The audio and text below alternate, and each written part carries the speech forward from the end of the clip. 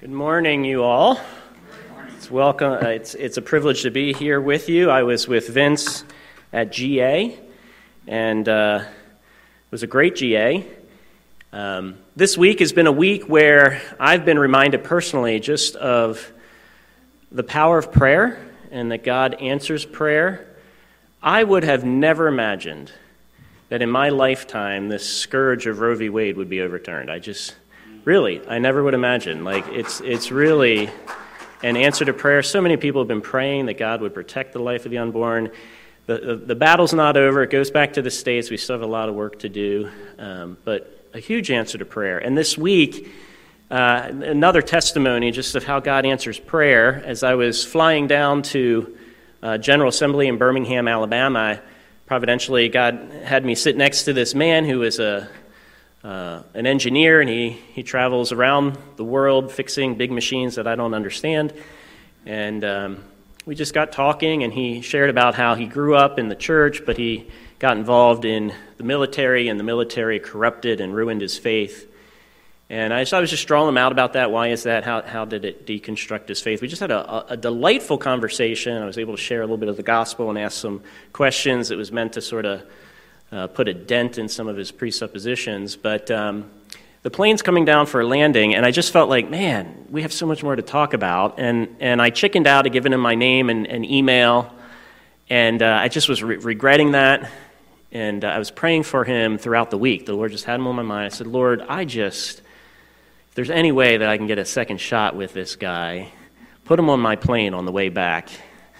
And he had actually told me, I have no idea how long I'm staying here. It could be a day, it could be 3 weeks, because he had to look at this big machine and figure out what was broken.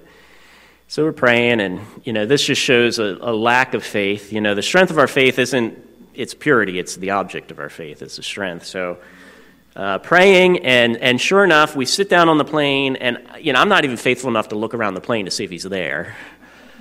And I sit down, and my wife sits down next to me, and he's walking down the aisle, and he sees my wife. He says, "Hey, stranger."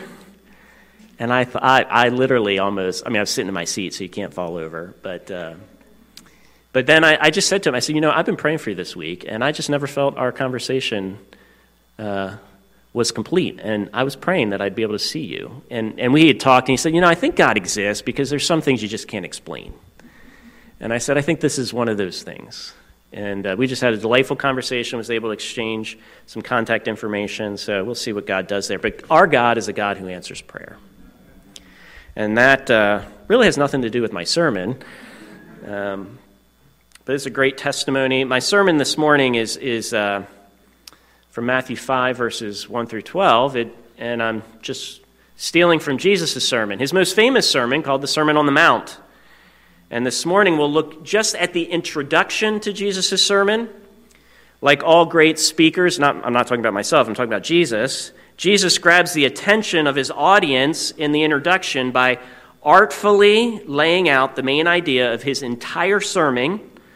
And even those who haven't ever read the Sermon on the Mount, my guess is, if you're unchurched and you haven't read much of the Bible, and I hope this is a church, I believe this is a church that expects seekers and skeptics to attend. And so we want to answer your questions as well as the questions of those who claim to walk with Christ and know Christ. But even if you're not familiar with the Bible, chances are you've heard some of these Beatitudes. Jesus constructed the Beatitudes to capture the essence of what it means to be a follower of Christ. And like I said, they are beautifully poetic, but they're also logically ordered, and they form what theologians of old call a golden chain of the Christian life, each link an essential element of what it means to be a Christian disciple. So let me pray, and then we'll jump in. God, thank you so much for being a God who doesn't hide yourself. You're a God of revelation, bending over backwards that we can know you personally and accurately. We see that you spoke to us through the prophets, you spoke to us through miracles, you've spoken to us through your people, the nation of Israel and the church, but you've spoken most powerfully to us by coming in the flesh in the person of Jesus Christ. And we pray that you would open our hearts and our minds, that we might not just understand these things academically or intellectually, but that we might embrace them personally and be changed by these blessings. Lord, by the power of your Spirit, get into the nooks and crannies of our hearts. I pray for any here that are distracted. We have so much going on in our life that it's easy to just think about all those things, grocery lists, upcoming meetings. But Father, we pray that you would help us to honor you in this moment by setting aside our distractions and listening intently to the words you have given us, for these are words of blessing. In Jesus' name we pray, amen. Matthew 5, verses 1 through 12, Jesus says this in opening up his Sermon on the Mount. Seeing the crowds, Jesus went up on the mountain, and when he sat down, his disciples came to him, and he opened his mouth and taught them, saying, Blessed are the poor in spirit, for theirs is the kingdom of heaven. Blessed are those who mourn, for they shall be comforted. Blessed are the meek, for they shall inherit the earth. Blessed are those who hunger and thirst for righteousness, for they shall be satisfied. Blessed are the merciful, for they shall receive mercy.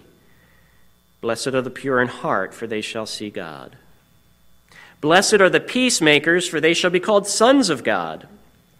And blessed are those who are persecuted for righteousness' sake, for theirs is the kingdom of heaven. Blessed are you when others revile you and persecute you and utter all kinds of evil against you falsely on my account. Rejoice and be glad, for your reward is great in heaven. For so they persecuted the prophets who were before you. As a child, I remember trying to learn how to do a headstand. I wasn't very good at it. I kind of wobbled a lot, but I was persevering. And sometimes I get so exhausted and frustrated that I would kind of sit in an upside-down resting position, sort of that tripod position with your fanny in the air. And as a young, energetic kid, I thought it was hysterical looking at the world from that upside-down perspective. Pets walking on the ceiling, lamps hanging from tables, chandeliers sticking up from the floor. It all looked very strange and ridiculous, but it was quite humorous. And on first glance, the Beatitudes seem just as ridiculous, right? Everything seems upside down. Blessed are the poor. Blessed are those who mourn. Blessed are the hungry. Blessed are the persecuted. It's all upside down. But I think we fail to ask an important question. Whose fanny is sticking up in the air? It's not Jesus. Jesus is setting things in their proper place. He's turning us right side up so we can see the world properly. Now, what are the Beatitudes about? Well, the Beatitudes are about blessing. Did you see the giveaway of the repeated word? Blessed. Blessed, blessed, blessed, blessed, blessed, blessed. He says it 8 times. And so if you don't want to miss the blessing, you might want to listen. Jesus is bending over backwards to say, listen carefully, put away all distractions. I want to give you a treasure map of the blessings that are found as you walk with me on a very exciting adventure. Now, as we read the treasure map laid out in the Beatitudes, I want to do 2 things. First, I want to look at the map's legend or the key. Maps often have that. And then second, I want to count the blessings found along the map so that we might embrace them as we follow the map on our Christian journey. So first, maps have a legend or key that helps the traveler interpret the signs. And those who have traveled the lands previously often, add clarifying notes to the map and the key to help future travelers know how to understand the signs found along their way. John Chrysostom, Martin Luther, John Calvin, John Stott, Martin Lloyd-Jones are a few of those who've written in the key, the legend that helps us understand, that's helped me to understand and read this map. Now, nearly all of them agree that the people described in the Beatitudes are the followers of Christ. They're not humanity in general. In other words, contrary to popular belief, the Beatitudes do not describe 8 different types of people, some of whom are poor in spirit, others of whom are merciful, others of whom are persecuted, but one group. And all 8 Beatitudes describe that group of people, those who are in Christ Jesus, his followers. Okay, so that's the first notation in the key, or the legend of the map. The second notation talks about the qualities commended. And the qualities commended in the Beatitudes are primarily spiritual. It's not the poor in general, but the poor in spirit that are blessed. It's not those that hunger and thirst for food, but those that hunger and thirst for righteousness that are blessed. This isn't meant to suggest that Jesus was apathetic to the materially poor, just that the blessing he's speaking about isn't primarily economic. The third notation in the key or the legend is that it has to do with the clarifying comments about the blessings promised. Okay, and there's 2 clarifications here. First, the blessings are not simply subjective in nature. They are primarily spiritual, but not merely subjective. The Greek word, makarios, can be translated as blessed or can be translated as happy. In other words, happy are the poor in spirit, happy are the meek, happy are the persecuted. And those who live the Beatitudes, certainly testify that living out the Beatitudes restores sort of a sense of sanity and mental health. The Beatitudes really do lead to human happiness inasmuch as we embrace them and live them out. However, there's a danger in translating makarios as happy, because in English, especially today, happy usually describes a purely subjective state of mind, whereas Jesus is describing objective blessings.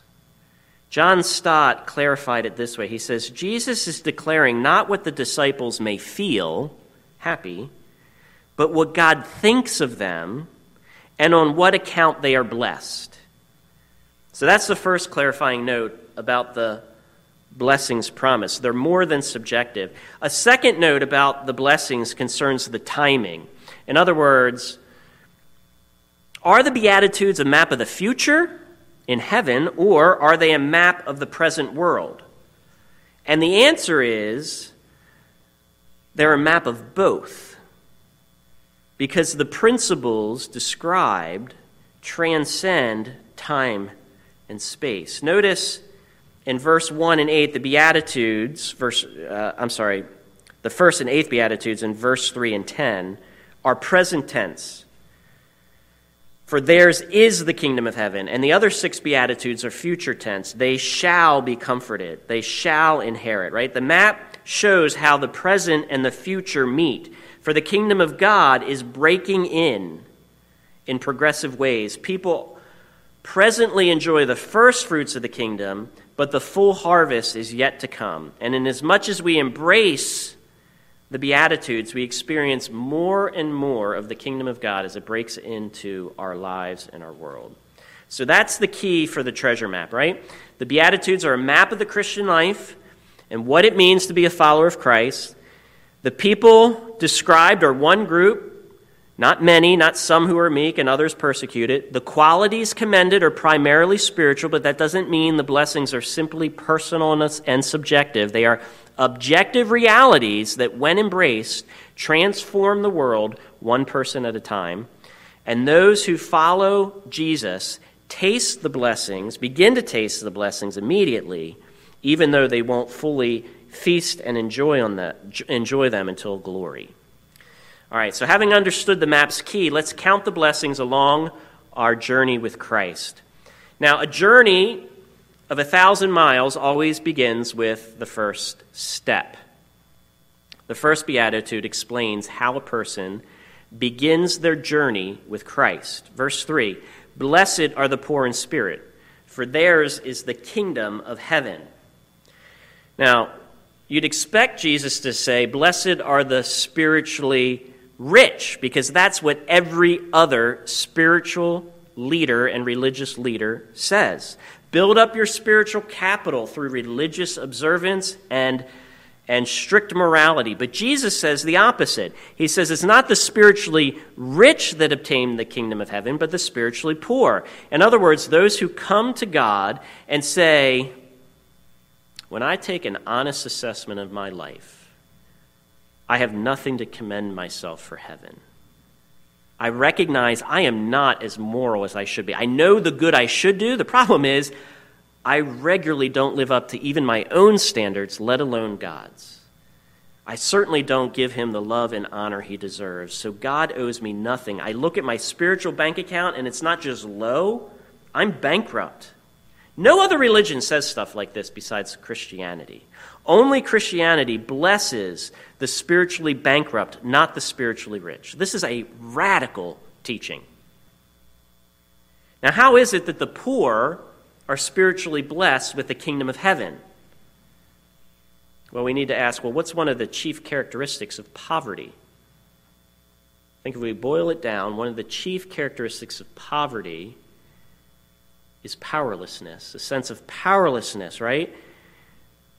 The people who are impoverished must look outside of themselves for sustenance, for deliverance, for protection. And in the same way, the spiritually impoverished person, one who suffers the affliction of sin, understands they are unable to sustain themselves, to deliver themselves, to protect themselves. They must look outside of themselves. And a spiritually impoverished person looks to God for salvation while recognizing they have no claim upon God. The prayer of the spiritually poor is, God, have mercy on me, a sinner. That's the first step a person must take to start their walk with Jesus. It's to acknowledge the depth of their brokenness and sin. Just to acknowledge it. Now, the second step is then to repent of it. And this naturally leads to the next beatitude. As we'll see, this beatitude, right, and all the beatitudes, they're logically ordered. Look at verse 4. Blessed are those who mourn, for they shall be comforted. As we follow Jesus' logical progression, we discover who is doing the mourning. It's those who are poor in spirit. In other words, this is not the sorrow of bereavement. This is the sorrow of repentance. They are mourning their spiritual poverty, the loss of their innocence, the loss of self-respect and all claims to self-righteousness. See, when you realize your miserable condition, you weep. Because like bankruptcy, you realize it is worse than a bad dream. It is a devastating reality that you can't sleep off and you can't explain away and you can't work yourself out of. These are tears of contrition that come from understanding the depth of your brokenness and taking responsibility for one's sin before a holy God. And when that happens, the blinders come off. And once you see your own sinful rebellion, you begin to have eyes to see not only yourself as you really are, but the world as it really is. So these are Christian tears shed by those who have a more accurate understanding of themselves and of the world as a collective, and everyone is living in rebellion to God. Now, the good news is that Jesus has come to comfort those who shed tears of repentance. He came to preach good news to the poor and to bind up the brokenhearted. They are comforted, not because they mourn, but because Jesus sees their mourning and has compassion on them. Those who mourn are not active agents working to secure their own comfort. They are the passive recipients. They are comforted. In other words, Jesus relieves their spiritual poverty by paying off their debt, by paying off the debt of their sin fully, once and for all, and then filling their bank account with his righteousness. The famous hymn, Rock of Ages, captures the source of this comfort. Nothing in my hand I bring. Simply to the cross I cling. Naked, I come to thee for dress. Helpless, I look to thee for grace. Foul, I to thy fountain fly. Wash me, Savior, or I die. The journey with Christ continues with the next blessing. Blessed are the meek, for they shall inherit the earth. To follow Jesus' flow of thought, it's important to note that the Beatitudes on meekness come between the Beatitude about grieving sin and the Beatitude about hungering for righteousness. Thus, Jesus frames the true definition of meekness. Real meekness is driven by humility over sin and hunger for righteousness. If it's driven by any other factors, it ceases to be true meekness. So while the meek are gentle, we must clarify what type of gentleness we talk about. It is a humble gentleness, not a childish or an effeminate gentleness. False meekness is passive and appeasing. True meekness is active. It is hungry for righteousness. The point is, truly meek people are simply not concerned with appeasing others. They don't need to prove themselves to anyone. They know the sin that they're capable of, and they also know at the same time how loved and cherished and forgiven they are by Jesus Christ. And that changes their posture. That gets down deep and changes their character. They are humbled by their sin. But they don't stop in that humility, because now they hunger for something more, something better. They hunger for righteousness. And when that change happens in a person's heart, not only are they personally redeemed, but they become influential. They become a redemptive leaders. By knowing the comfort of Jesus, by walking in relationship with him, you become like him, and therefore you become a leader of inescapable influence. That's why the blessing promised to the meek is they shall inherit the earth. They who humble themselves, take up their crosses, and love others sacrificially shall be exalted, shall be influencers. And it seems that Jesus was thinking about Psalm 37 when teaching the Beatitudes, where we read in Psalm 37, verse 1, 9, and 11, "Fret not yourself because of evildoers. Be not envious of wrongdoers, for they will soon fade like the grass and wither like the green herb. But those who humble themselves and wait for the Lord shall inherit the land. The meek shall inherit the earth and delight themselves in abundant peace." Jim Collins, in his very popular New York Times best-selling book, Good to Great, from several years back, discovered the impact of the meek when studying companies that became great companies. Because of all the false definitions of meekness, Jim Collins couldn't bring himself to use the word meek leader, and so he called them level 5 leaders. And this is what he writes about level 5 leaders. He says, trying to figure out what makes a good company great, we were surprised, shocked really, to discover the type of leadership required compared to the high-profile leaders with big personalities who make headlines and become celebrities. The good to great leaders seem to have come from Mars.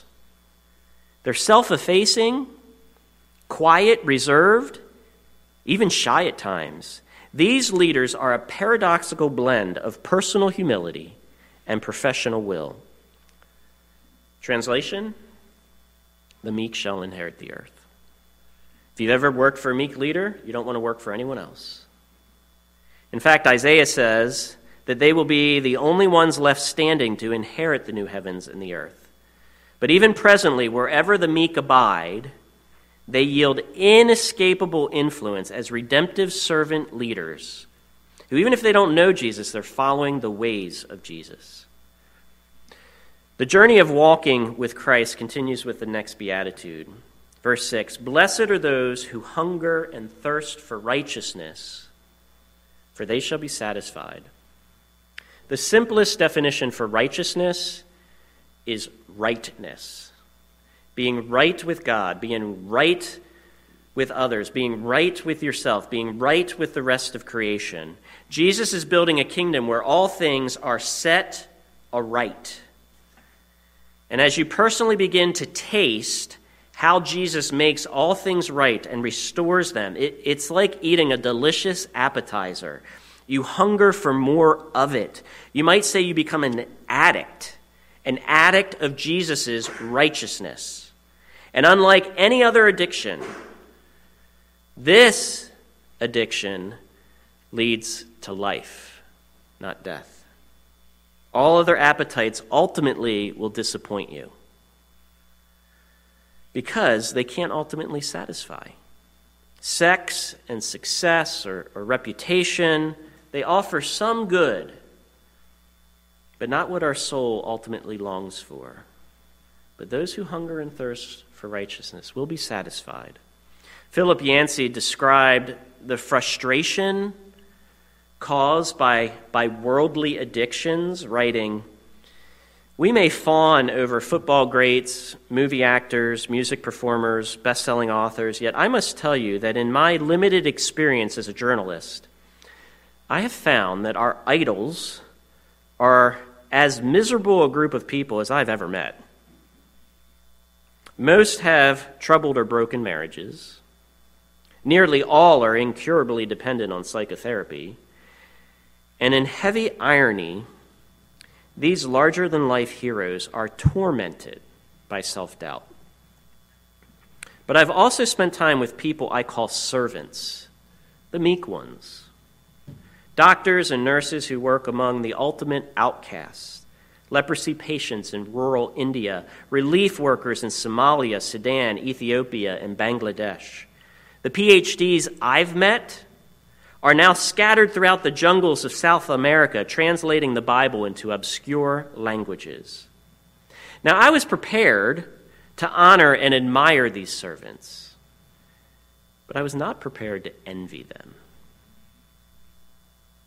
Yet, as I now reflect on the two groups side by side, stars and servants, the servants clearly emerge as the favored ones, the graced ones. Without a question, I would rather spend time among the servants than among the stars. See, only Jesus can set things right in every way. That is righteousness. And those who hunger and thirst for his righteousness find the only addiction that increasingly satisfies because it produces life, not death. So the blessing of walking with Christ continues with the next beatitude, verse 7. Blessed are the merciful, for they shall receive mercy. Having confessed your spiritual poverty and mourned it and received comfort means you're a recipient of mercy. And when Jesus' mercy infects you, it starts to contaminate those around you. And once those around you are infected by that mercy, you're never safe from it. It's the worst pandemic. When you least expect it, it circles back your way and you are reinfected with more severe symptoms. It's ugly. The symptoms of increased trust and vulnerability, restoration, joy, increased energy. Honestly, it's the best contagion, for it knows no bounds. Richard Wurmbrand, a Romanian pastor, was in prison for 8 years after the Nazis and then the communists took over Romania. And he spoke before the United States Senate about his tortures for being a Christian and how he was treated in prison. And he writes about the contagious power of mercy. He says this, when one Christian was sentenced to death, he was allowed to see his wife before being executed. And his last words to his wife were, "You must know that I die loving those who kill me. They don't know what they do. And my last request of you is to love them too. Don't have bitterness in your heart because they killed your beloved one. We will meet again in heaven." Wurmbrand goes on to say that those words impressed the officer of the secret police who attended the discussion between the two to such an extent that he later told Richard Wurmbrand the story in prison for having been sent there for becoming a Christian. Jesus' mercy, is the only contagion for which there is no cure. Blessed are the merciful, for they shall receive mercy. John Stott said we must remember that the simple future tense, they shall receive mercy, confirms not simply the futuridity of the promise, but its certainty. Blessed are the merciful, for they shall receive mercy. The journey of walking with Christ continues with the next beatitude. Blessed are the pure in heart, for they shall see God. Over the course of time, we've purchased two types of water filters in my home. One for drinking water, so that our water doesn't taste so stale or bitter or just weird. And the other filter, it's a charcoal filter for our little marine friends in our fish tank. And without it, scum invades the tank, and over time, you get busy. And things can get so gross and clouded with algae, you actually lose sight of the little marine friends. Who are the pure in heart? Well, it's those who have a gospel filter for their heart. Those who filter their fears and preach the gospel to themselves. They filter everything, their life experiences, their day, through a gospel filter. They acknowledge their desperate need, the brokenness, their sin, their brokenheartedness, their broken dreams, and at the same time they recognize the faithfulness of God to cleanse, to restore, to come through on his promises, to forgive, to redeem. They see God because they remember what he's done for him. They claim his promises. They're looking to him, and they see God come through. And so in preaching the gospel to themselves, it's like a filter on the heart. And they see God working through their suffering for good, even though the suffering itself, in and of itself, is terrible. And so their heart is not clouded by toxic doubt or a bitter spirit. But those who turn off the gospel filter grow cloudy of heart. Grime and muck begin to grow. It starts in the corners of the heart and just grows out from there. And as with our charcoal filter, life grows cloudy and confusing and unsure, and they can't see God. And they don't remember or acknowledge his promises. And as without a drinking filter, life begins to taste, at best, stale, but if we're more honest, just bitter. But those who apply the gospel of Jesus Christ to their heart daily as a filter, those who walk with him and let his promises, his presence, have more say than anything else, it acts like a filter on their heart. They increasingly see themselves as God sees them, both more broken than they ever imagined, but more loved and cherished than they can ever comprehend. And they see what's happening in the world through the lens of a God who is in control, who is good. He's amazingly patient. I know we wish that he would just fix people yesterday, but he abides with them even as they rebel, and he woos them. And as we purify our heart with the truths of the gospel, it clarifies everything, and like purified water, life begins to taste better. Every good thing is enjoyed with your perfect lover, God himself, and every hard thing is endured with God. You know you're never alone, and he abides with you, and he shares in your suffering. And so walking with Jesus changes your heart. Like filtered water in a marine world, it enables you to see God in his world. It enables you to see his work and his ways, and thus be able to see all things more clearly with hope. The journey continues with the next beatitude, verse 9. Blessed are the peacemakers, for they shall be called sons of God. Now, peacemakers are those who enter a situation where there's strife and warfare, and they create peace. In other words, they don't ignore the problems. They're not peace fakers, and they're not causing the problems, just stirring up the pot. They're not peace breakers, but peacemakers enter a situation, and they redeem the situation because they know the ultimate peacemaker. And walking in intimacy with him, they learn his ways.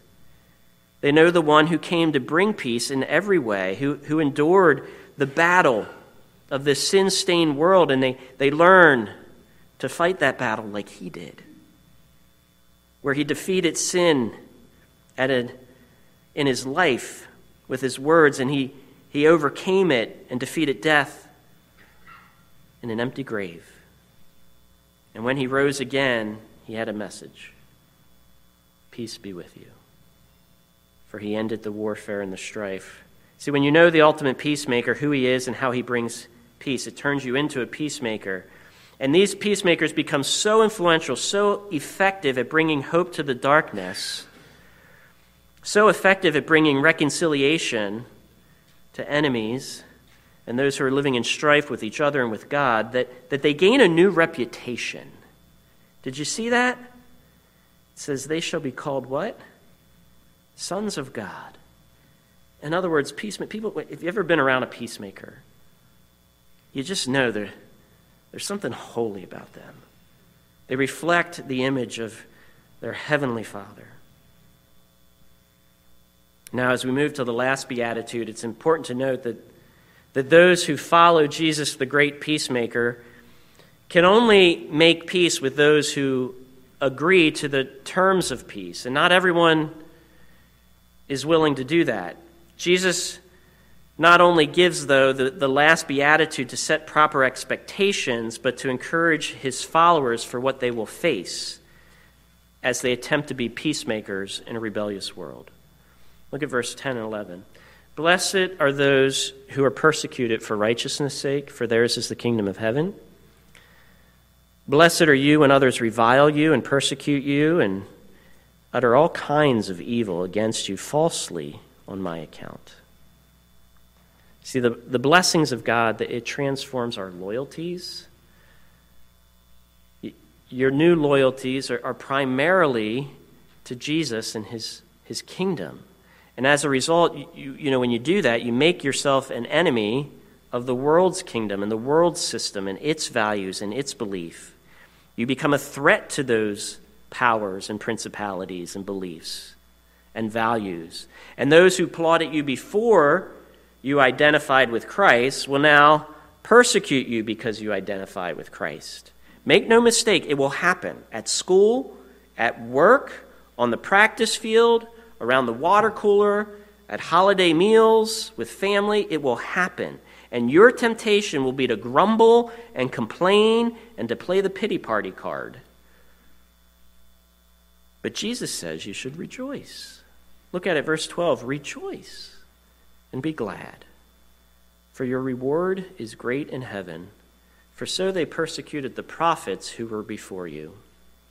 As one commentator wrote, Jesus doesn't say that we're to retaliate like an unbeliever, nor are we to sulk like a child, nor are we to lick our wounds in self-pity like a dog, nor to just grin and bear it like a stoic, still less to pretend that we enjoy it like a masochist.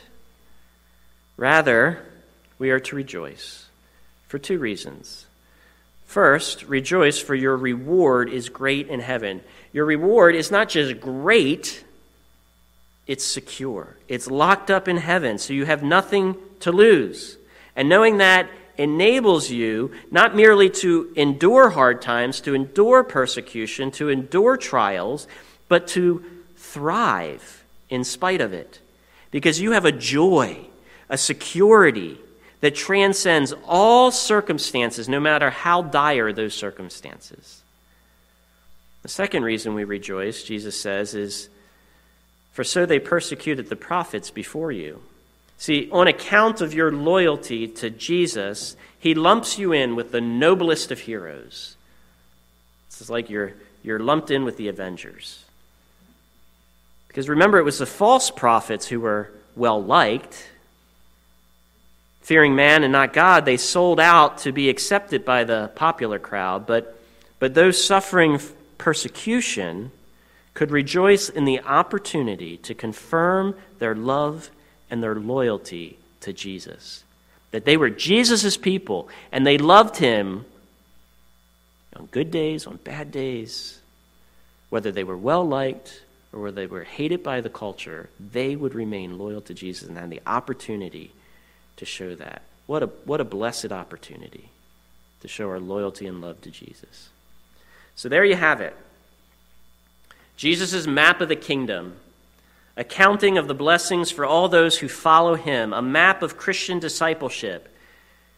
It's counterintuitive, but it's only because of our sin and backwardness that we are turned upside down on our head, and Jesus here is setting things right. And those who change their thinking and embrace the qualities commended in the Beatitudes will increasingly experience the blessings promised. And the blessings of the kingdom are many. They're comfort, a great inheritance, a growing satisfaction, a contagious mercy, a clarifying intimacy with God, redemptive influence, a reputation as sons of God, and with it persecution. The blessings are many, but the recipients are one, the holy people of God set apart by him to be his representatives. So follow the map, and you will find Jesus, and you will enjoy Jesus, and you will walk with Jesus, for he abides with his people and grants them blessing upon blessing. Do you know his blessings? Do you know them? If not, you can. That journey of 1,000 miles with blessing upon blessing upon blessing starts with a single step of weeping over spiritual poverty and turning to Jesus, calling out, God, have mercy on me, a sinner, and being comforted by his grace. Come and receive his blessings. Let us pray. God, we thank you that you are a God of many blessings, not few. Though we confess we're often confused. We expect your blessings to come in a certain way, and they often come in the exact opposite way. We expect them to come through trying to prove ourselves to you, through being spiritually wealthy, but you know our hearts. You see right through us. You see our hypocrisy. And you tell us that blessed are the spiritually poor, for theirs is the kingdom of heaven. And Lord, while this is a hard pill to swallow, it's hard to take responsibility for our sin and our mistakes. It's humiliating. But Lord, at the same time, it's also liberating, for it means that we can have a relationship with you that's not based on karma, but on grace. Grace, undeserved riches. Oh, Father, help us to understand your grace. Help us to be honest with ourselves, to be able to take ownership of our sin by mourning over it, repenting of it, and allowing you to comfort us by paying the penalty of our sin and by giving us an alien righteousness that's credited to our account because of what Jesus has done. And Lord, as that gets into our hearts, the truth of that leaks down into the nooks and crannies. Let it transform us. Let it give us a greater hunger for your kingdom. Let it make us meek.